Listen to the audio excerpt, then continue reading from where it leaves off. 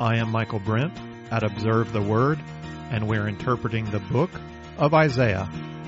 Our text is Isaiah 46, 1 through 13.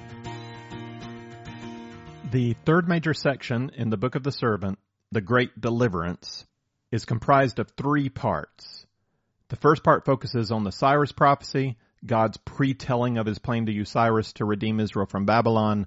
The second part focuses on Israel's response to God's plan to use Cyrus.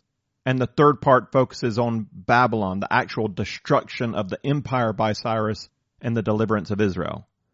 We began the second part, Israel's response to God's plan, in our last lesson.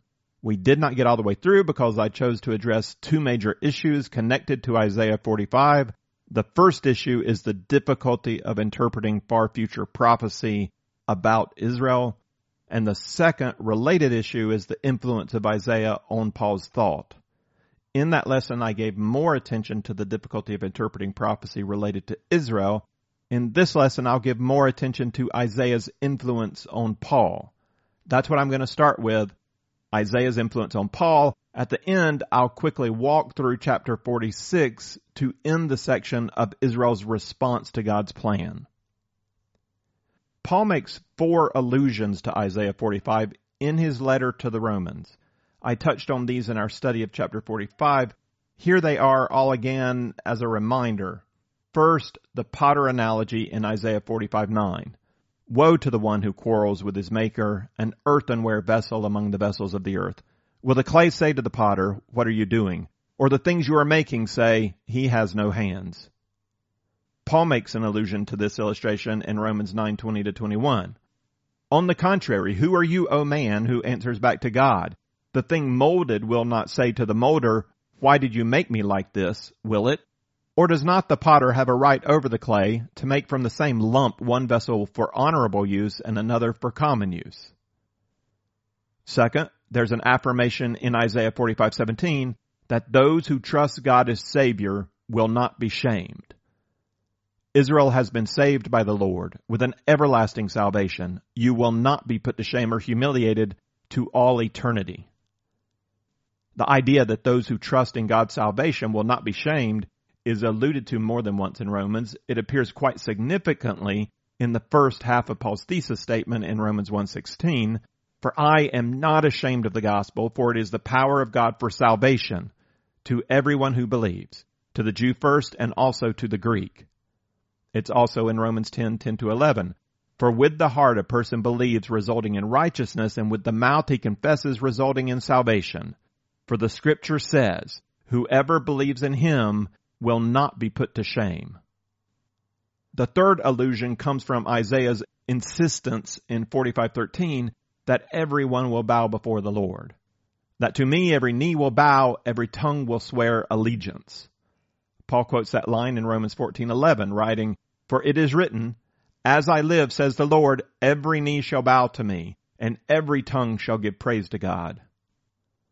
Finally, Isaiah asserts in 45:25, In the Lord all the offspring of Israel will be justified and will glory. And Paul writes in 11:26, And so all Israel will be saved. These allusions Paul makes in Romans, all to the text of Isaiah 45, encourage us to consider how Paul picks up themes of this chapter of Isaiah in the letter to Romans. I see three that I want to consider now, three themes that Paul develops from Isaiah 45. The first theme is the theme of questioning God's plan. The second theme is multiple uses of the concept of righteousness. And the third theme is the salvation of Israel. Number one, questioning God's plan. This theme came up in our last lesson. At the beginning of the passage in 45:9, Isaiah depicts Israel's refusal to accept Cyrus as the Redeemer by imagining clay vessels speaking back to the potter who made them. Paul's first Old Testament reference to this theme of God's people refusing his plan of salvation occurs in the thesis of Romans 1:16-17, and it's not a reference to Isaiah, it's a reference to Habakkuk. Habakkuk the prophet refused to accept God's plan to use Babylon to judge Judah. He planted his feet on the wall of Jerusalem to show his obstinate refusal to that plan. And God told him, The righteous man will live by faith. It is not his role to judge God's plan of salvation. It is his role to trust that God's plan is good and just, even if he doesn't see it immediately. Habakkuk relents, believes, and then he sees God's activity in a whole new light, the light of spiritual insight that comes later after having trusted God. Paul picks up this theme and carries it through the first 11 chapters of Romans, employing an imaginary Jewish opponent who objects to the gospel of Jesus Christ at each major point. We can imagine him with his feet firmly planted on the walls of Jerusalem, objecting to the gospel of Jesus Christ. Paul brings in the quote from Isaiah 45:9 about the potter in chapter 9. This is towards the end of his argument when he's focused on Israel. And just like Isaiah, Paul likens Jewish opponents to the gospel to vessels questioning the potter who made them. How can this be the plan? This can't be right. What are promises to Israel? Doesn't this gospel set Israel aside? This is not just a single allusion that Paul uses by quoting Isaiah 45:9. This is a theme that Paul has picked up from Habakkuk, from Isaiah, that he carries through the whole argument section of Romans. The rightness of God's plan brings us to the second theme developed by Paul that we also find in Isaiah 45, the theme of righteousness. The words righteousness and justification are hugely significant to Romans. The English makes those two words sound pretty different, righteousness, justification, but in the Greek, they're from the same root word. And we can hear the connection when we describe justification to be declared righteous or to be made righteous. As with the Greek, references to righteousness and justification in the Hebrew of Isaiah 45 also come from the same root word. And I'm convinced that Paul's definition of righteousness, the group of words, is determined by his understanding of how the group of words is used in the Old Testament. Isaiah 45 is a great place for us to consider how Old Testament righteousness affects Paul's understanding of righteousness, because we already know from the 4 allusions mentioned above that Paul is very acquainted with this chapter. And in this chapter, Isaiah will use 3 related words for righteousness a total of 7 times. He's also going to use 3 related words for salvation 6 times. They go together, righteousness and salvation, both for Isaiah and also for Paul. What we're going to see is that Isaiah applies the concept of righteousness in several different ways in this one chapter. 45:8 is the verse that transitions between the Cyrus prophecy and Israel's response to that prophecy, to that plan. Drip down, O heavens, from above, and let the clouds pour down righteousness. Let the earth open up and salvation bear fruit, and righteousness spring up with it. I, the Lord, have created it. 2 distinct uses of righteousness show up here in this verse. The first is something God does. It comes from heaven. Let the clouds pour down righteousness. That's a poetic request for God to act, or a poetic recognition that he is acting, or he's going to act. Righteousness is to drip down from heaven like rain. That righteous action is paralleled with the word salvation. Salvation is an action of God that bears fruit. Let the earth open up and salvation bear fruit. So the righteous action of God, the saving action of God, is designed to bring about some result, and it's imaged here as fruit. The rain comes onto the earth, and then the fruit grows up out of the earth. The second use of righteousness in verse 8 is not a righteous action that comes from heaven, but a righteous result that occurs on earth. The rain of righteousness has fallen on the earth. The poet calls on that action to bear fruit. What kind of fruit? And righteousness will spring up with it. I, the Lord, have created it. The righteous saving action of God results in righteous fruit on earth created by God, by his righteous action. We see later in the passage, righteousness is not only what God does or what God creates, righteousness is also who God is.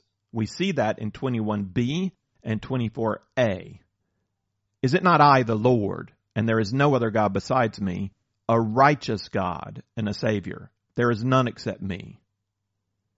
They will say of me, only in the Lord are righteousness and strength. So in verse 21, righteousness is used as an adjective, a righteous God, and in verse 24 as a virtue. In the Lord are righteousness and strength. So he's a righteous God and Savior. There again is the connection between righteousness and salvation. And only in the Lord are righteousness and strength. So righteousness can be something God does, let that righteous action pour down. And righteousness can be something that describes who God is. It's a virtue or a quality that God possesses. We also considered that righteousness can be something God creates. We saw that in that kind of poetic abstract form in verse 8. It's fruit rising up. We see it with more clarification in 25b.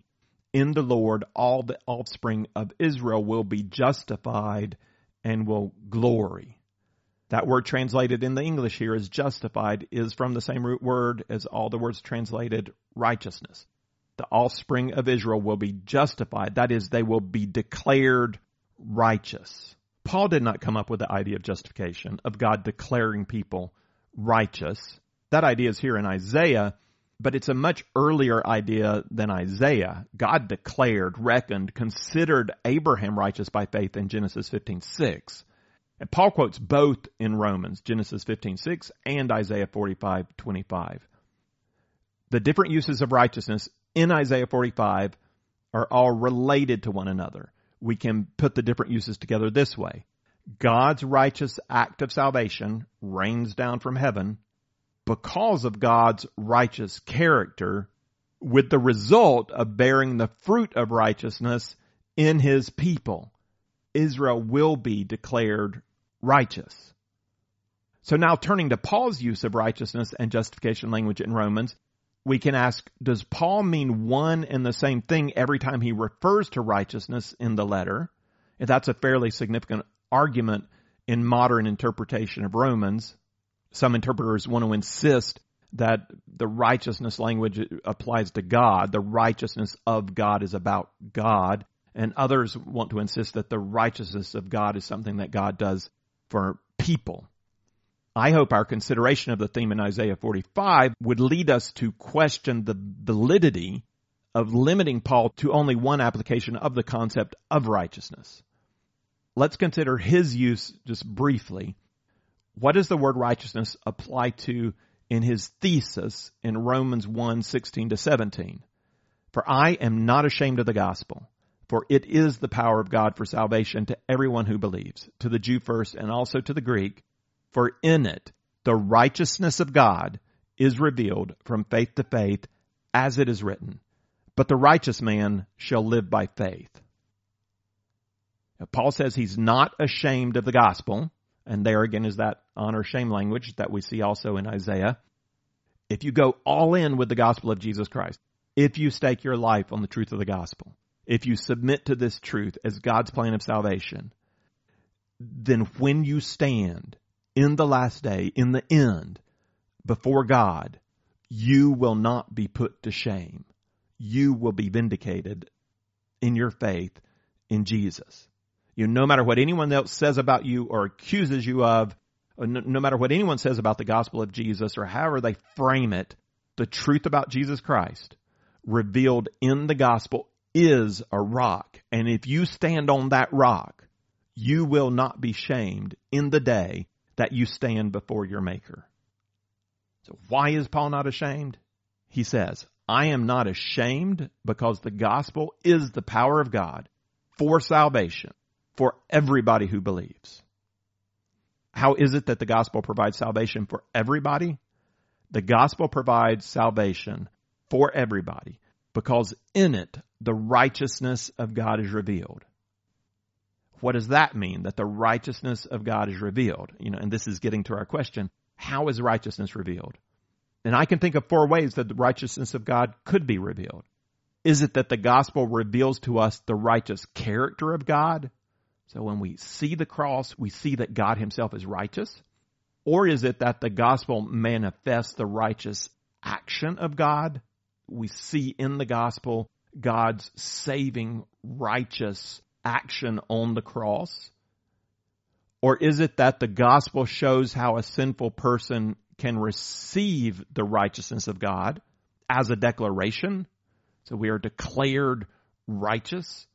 Or is it that the gospel explains how a sinful person can actually take on the righteousness of God, becoming righteous in heart and behavior? A close reading of Romans shows that the answer is yes. All of these.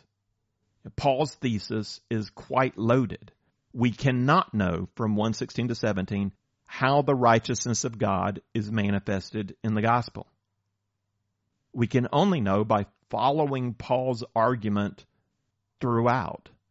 And what we're going to find out is that just as Isaiah does in chapter 45, so also Paul develops different aspects of righteousness. Paul defends the righteous character and the righteous action of God. That's in the argument. So in that, the righteousness of God is something that has to do with God. It's about God. But God also makes a way through Jesus Christ for his righteousness to apply to people. Now, Paul explains how the person who believes in Jesus is declared righteous, justification, and how the believer is then empowered by the Holy Spirit to begin to become righteous, sanctification. We could bring it all together like this. Because of his righteous character, God acts righteously through Jesus Christ to declare righteous all who believe in him, so that they may be made righteous as a process that begins with the indwelling of the Holy Spirit and is culminated when we are fully conformed to his image in heaven. That's stating the different aspects of righteousness in terms of the gospel of Jesus Christ. And we hear it. We hear it in Isaiah 45:8, which is a forerunner kind of statement that is going to be fulfilled in the gospel of Jesus. Drip down, O heavens from above, and let the clouds pour down righteousness. Let the earth open up and salvation bear fruit, and righteousness spring up with it. I, the Lord, have created it. That is what the Lord is going to do through the gospel of Jesus Christ. Now to the third theme. How does the declaration of righteousness apply to Israel? We just read this from Isaiah 45:25. In the Lord, all the offspring of Israel will be justified and will glory. The parallel verse from Paul is in Romans 11:26. And so all Israel will be saved. Two different ways to interpret this verse were recognized in our last lesson. We could read Israel as the new covenant people of God. If all the offspring of Israel applies in a spiritual sense to all who place their faith in God, or later in New Testament terms, all who place their faith in Jesus Christ, then we easily understand what is meant by all the offspring of Israel will be justified and glory in the plane of salvation, because they're the ones who truly believe from every nation. It's the new Israel. That would also make sense of Paul's statement that all Israel will be saved. If Paul is using Israel in a metaphorical way to refer to those who truly believe in Jesus, then he's saying that all new Israel, it's equivalent to the body of Christ, all the people of God, or all those who believe in Jesus Christ, will be saved. But that doesn't seem to me at all to be what Paul is saying. And in this case, I think understanding Paul in the context of his argument will help us interpret Isaiah. So yes, Paul's the one being influenced by Isaiah. Paul comes later, but the reality of far future prophecy about Israel in the Old Testament is that it is sometimes obscured by the lack of revelation yet given. The unfolding of revelation in the New Testament available to Paul allows us to read him and then go back and clarify some things that were not clear in the Old Testament prophecy. And that's true in this case. Paul's teaching about Israel occurs in a New Covenant context. As such, it helps us narrow down some of the possible interpretations of Isaiah. I can't go through in detail the flow of Paul's argument in Romans 9-11. That would take way too long. Again, that's in my Romans podcast.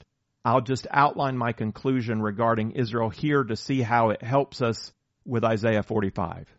So first, here's my conclusion, and then I'll give some supporting points. When Paul refers to Israel in Romans 9-11, he does not do so as a spiritual metaphor. That's my conclusion. In all 11 references, he is speaking of ethnic Israel descended from Abraham through Isaac.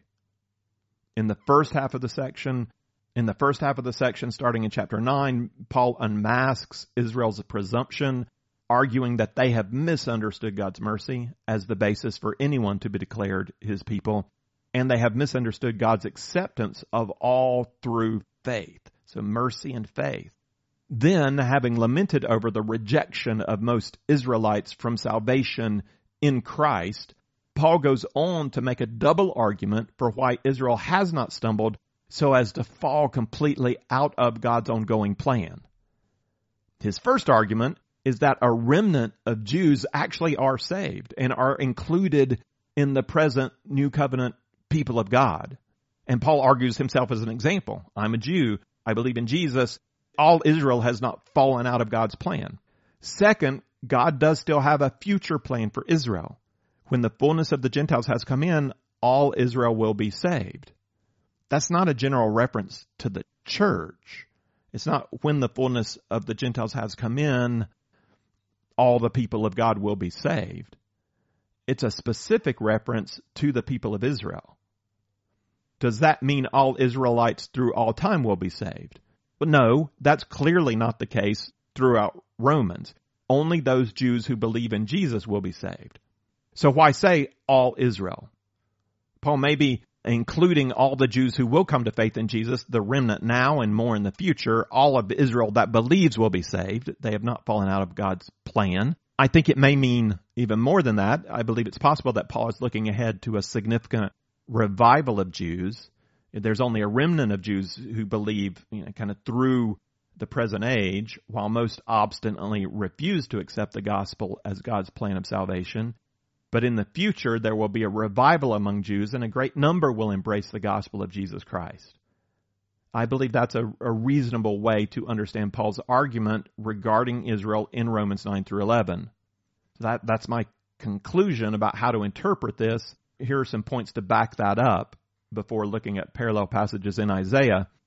First, in Romans 4, when Paul speaks of Abraham's children, he does not speak of Gentile and Jew indistinguishably as Abraham's children by faith.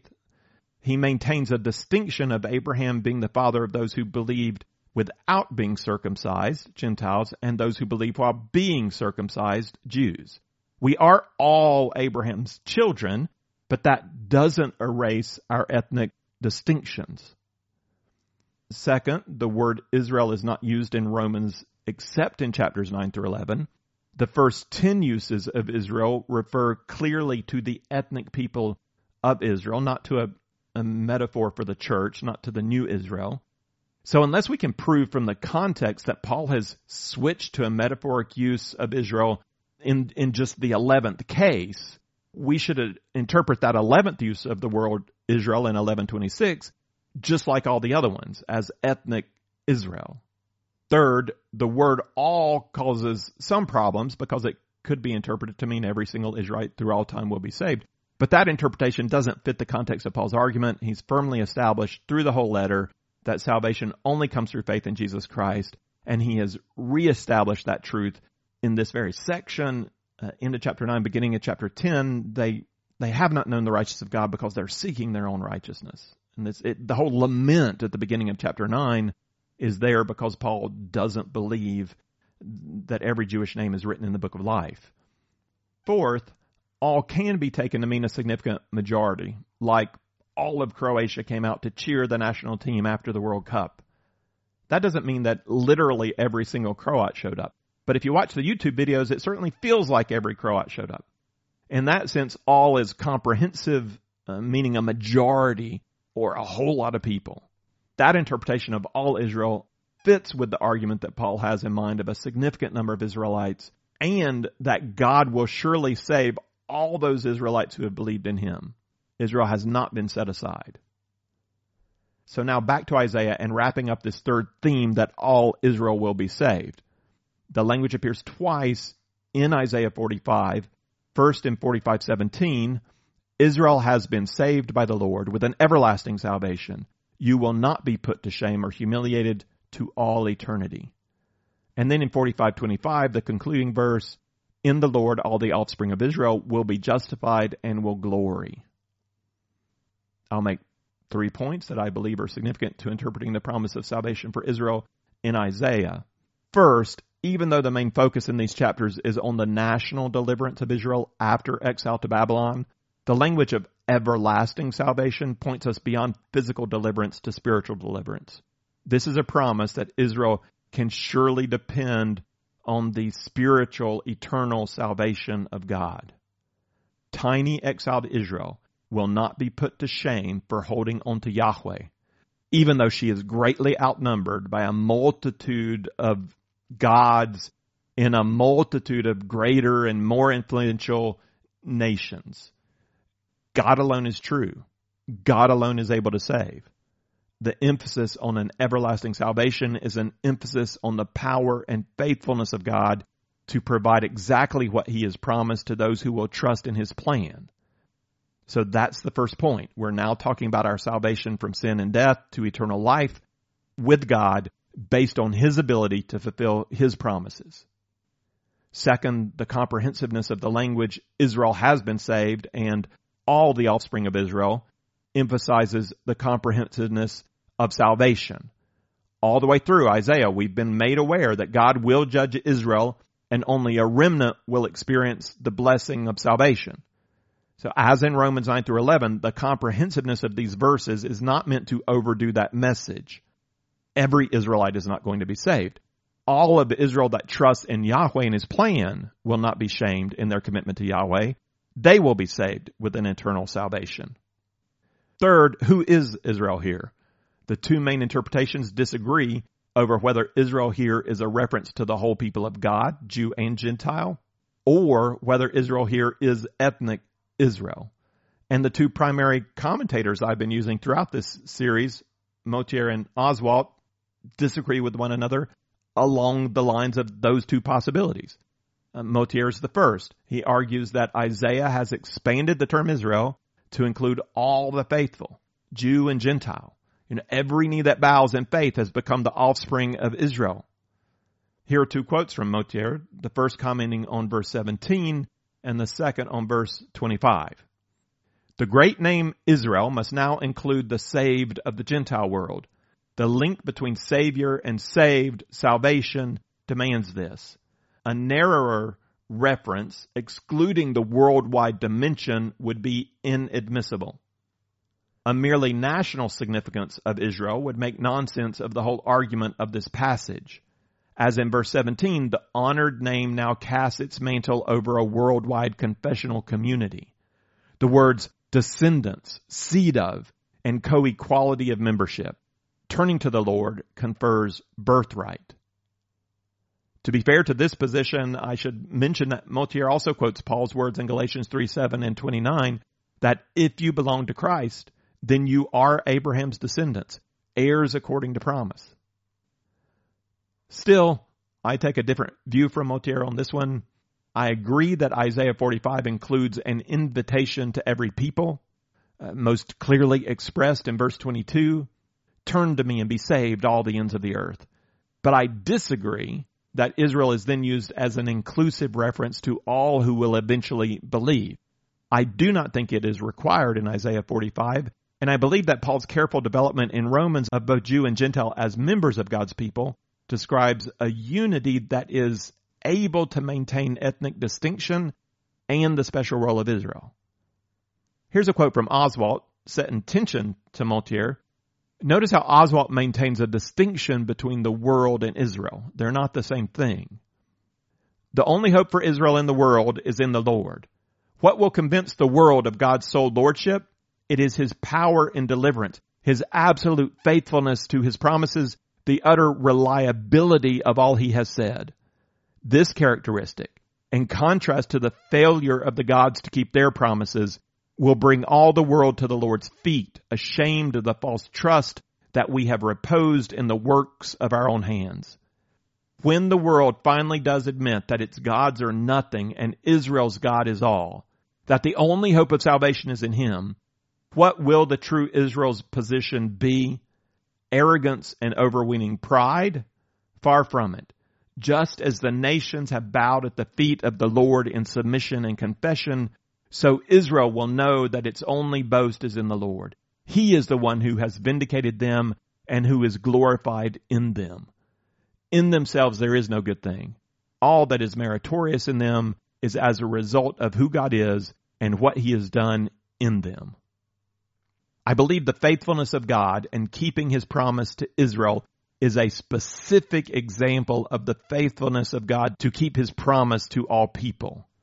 So yes, all who believe in God for salvation will be justified. But that general truth is not the emphasis of verse 25. The emphasis of verse 25 is that all the offspring of Israel will be justified. That's not a rejection of Gentile inclusion into the people of God. It is a specific and representative example of a salvation that is made available to all peoples. Motier is correct in arguing that all who believe are in some sense Abraham's children, though I believe he's wrong here to apply such a universal definition. All of Israel's offspring will be saved. That is a promise to those Israelites who believe and hold on to Yahweh. They will be declared righteous because of their faith in God, and they will no longer be obstinate vessels rejecting the work of the potter. They will not remain obstinate. That's the beauty of this verse. All of Israel's offspring will be justified and glory. That's a total change of heart. They will glory in Him with hearts of wonder at who God is and gratitude at the great salvation He has provided for them. They will gain the hearts of worshipers. And they who believe will welcome the inclusion of all peoples from the ends of the earth who come streaming into Zion with them. God's faithfulness to Israel expressed here to keep His promise of eternal salvation becomes a specific example that witnesses to everyone who believes in Jesus. God saves. He remained true to Israel. He always remains eternally true to His promises. That's true of Israel. That's true of everybody. We began this section with obstinate Israel's refusal of God's plan in 45:9-10. So now in the center, we see God's promise to save extended out to all who come to Him. Israel experiences that salvation and glories in God and His plan. Change of heart. That's verse 25. But that change of heart happens in Israel's offspring. And we're going to go back and end the section in 46:12-13 with present stubborn Israel refusing to accept God's plan. And maybe Isaiah does that to emphasize God's mercy in bringing about salvation in spite of His own people. Yeah, they're obstinate. God is going to change their heart. But don't forget that they're obstinate. Obstinate, changed, obstinate.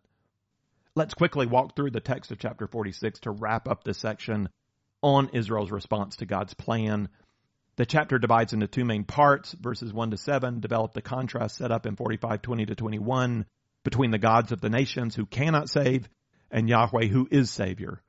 Verses 8-13 then bring us back to the specific instance of national salvation from Babylon through Cyrus and God's intention to fulfill that promise even in the face of obstinacy from His people. The first section of chapter 46 divides into a simple chiastic structure of gods as a burden, Yahweh as the burden bearer, and back to gods as a burden. In verses 1-2, the gods of Babylon, Bel, and Nebo are the burden.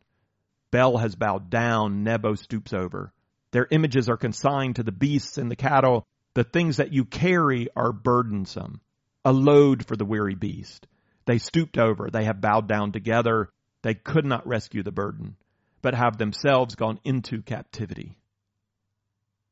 Far from saving the people of Babylon from the invading Persians, the idol gods will be loaded up on beasts of burden themselves and carried out of the city into captivity.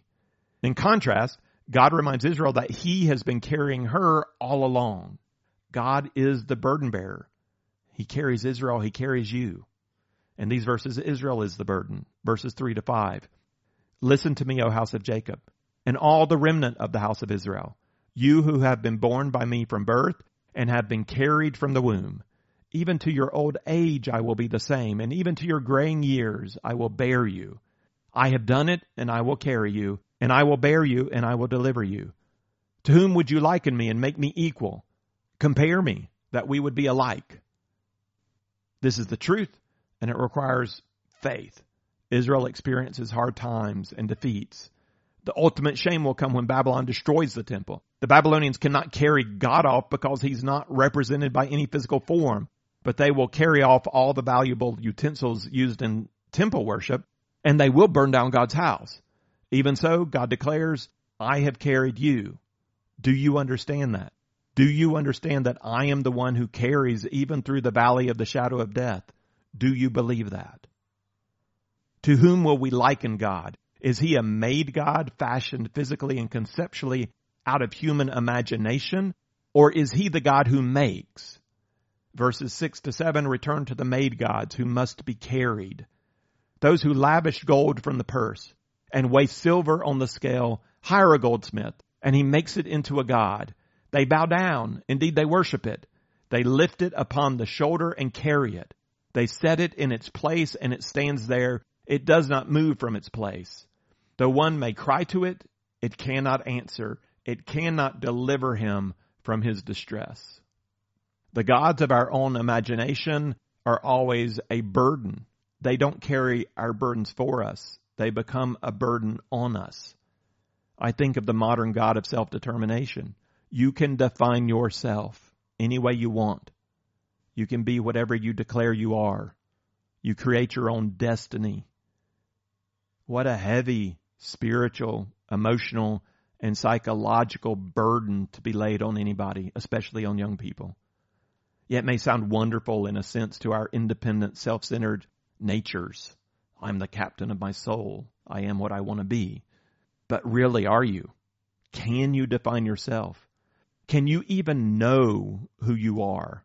I mean, can you unravel your heart and your sin? Can you know goodness? Can you know what's at the center of you? Who you're really meant to be? And how is it that you can make your own destiny? I mean, what power do you have to control the flow of this life? I mean, much less the reality of death and what comes after. What a burdensome God this modern God is. Define yourself, it says. And yet it's impotent to fulfill and impotent to save. The made gods are a burden. The second half of this chapter insists that Yahweh alone can in all certainty declare his purposes and execute them. He does not rely on us to carry out his plans. We don't carry him, he carries us. He makes it happen. And we return here to the specific plan to use Cyrus in 46:8-11, and then we end with Israel's rejection of that plan in 12 and 13. Remember this and be assured. Recall it to mind, you transgressors. Remember the former things long past. For I am God and there is no other. I am God and there is no one like me, declaring the end from the beginning, and from ancient times things which have not been done, saying, my purpose will be established, and I will accomplish all my good pleasure. Calling a bird of prey from the east, the man of my purpose from a far country. Truly I have spoken. Truly I will bring it to pass. I have planned it. Surely I will do it. God proclaims what will be, and in his own time, he makes it to be. He establishes his purpose and accomplishes his good pleasure. Cyrus is the specific example here. A man nobody heard of in a country nobody would have included with the power structures to take over after the Assyrians fell. But God sees ahead, and God will make it be. God will call the man of his purpose from a far country. This shepherd Messiah will not be a Jew. He is likened to a bird of prey from the east. Persia is to the east. Cyrus will swoop up and then down on Mesopotamia from the north. He will be a man of war. And like it or not, he is the one who will set the Israelites free. That is God's plan. Truly I have spoken. Truly I will bring it to pass. I have planned it. Surely I will do it. God knows they won't like it. They will worry over whether or not God has abandoned his promises to the house of David. They will resist this gospel plan. God will do it anyway. Verses 12 and 13. Listen to me, you stubborn-minded, who are far from righteousness. I will bring near my righteousness. It is not far off, and my salvation will not delay. And I will grant salvation in Zion, and my glory for all Israel. C.S. Lewis describes his salvation experience as one who came dragging and kicking, or is it dragging and screaming? God's glory will be made known to Israel in the way God chooses to make it known. In spite of their obstinacy, I will bring my righteousness near. My salvation will not delay. I will grant salvation for Zion. And thank the Lord that his plan does not depend on our understanding or our approval. He will provide salvation. That's the plan. This Cyrus is not the Messiah. He is a forerunner of the Messiah. He brings national redemption. He does not bring spiritual, eternal redemption. The true Messiah will also be rejected. In fact, the plan of salvation depends on it. He will be resisted, rejected, and crucified. Nothing can thwart the plan of God. This is the plan.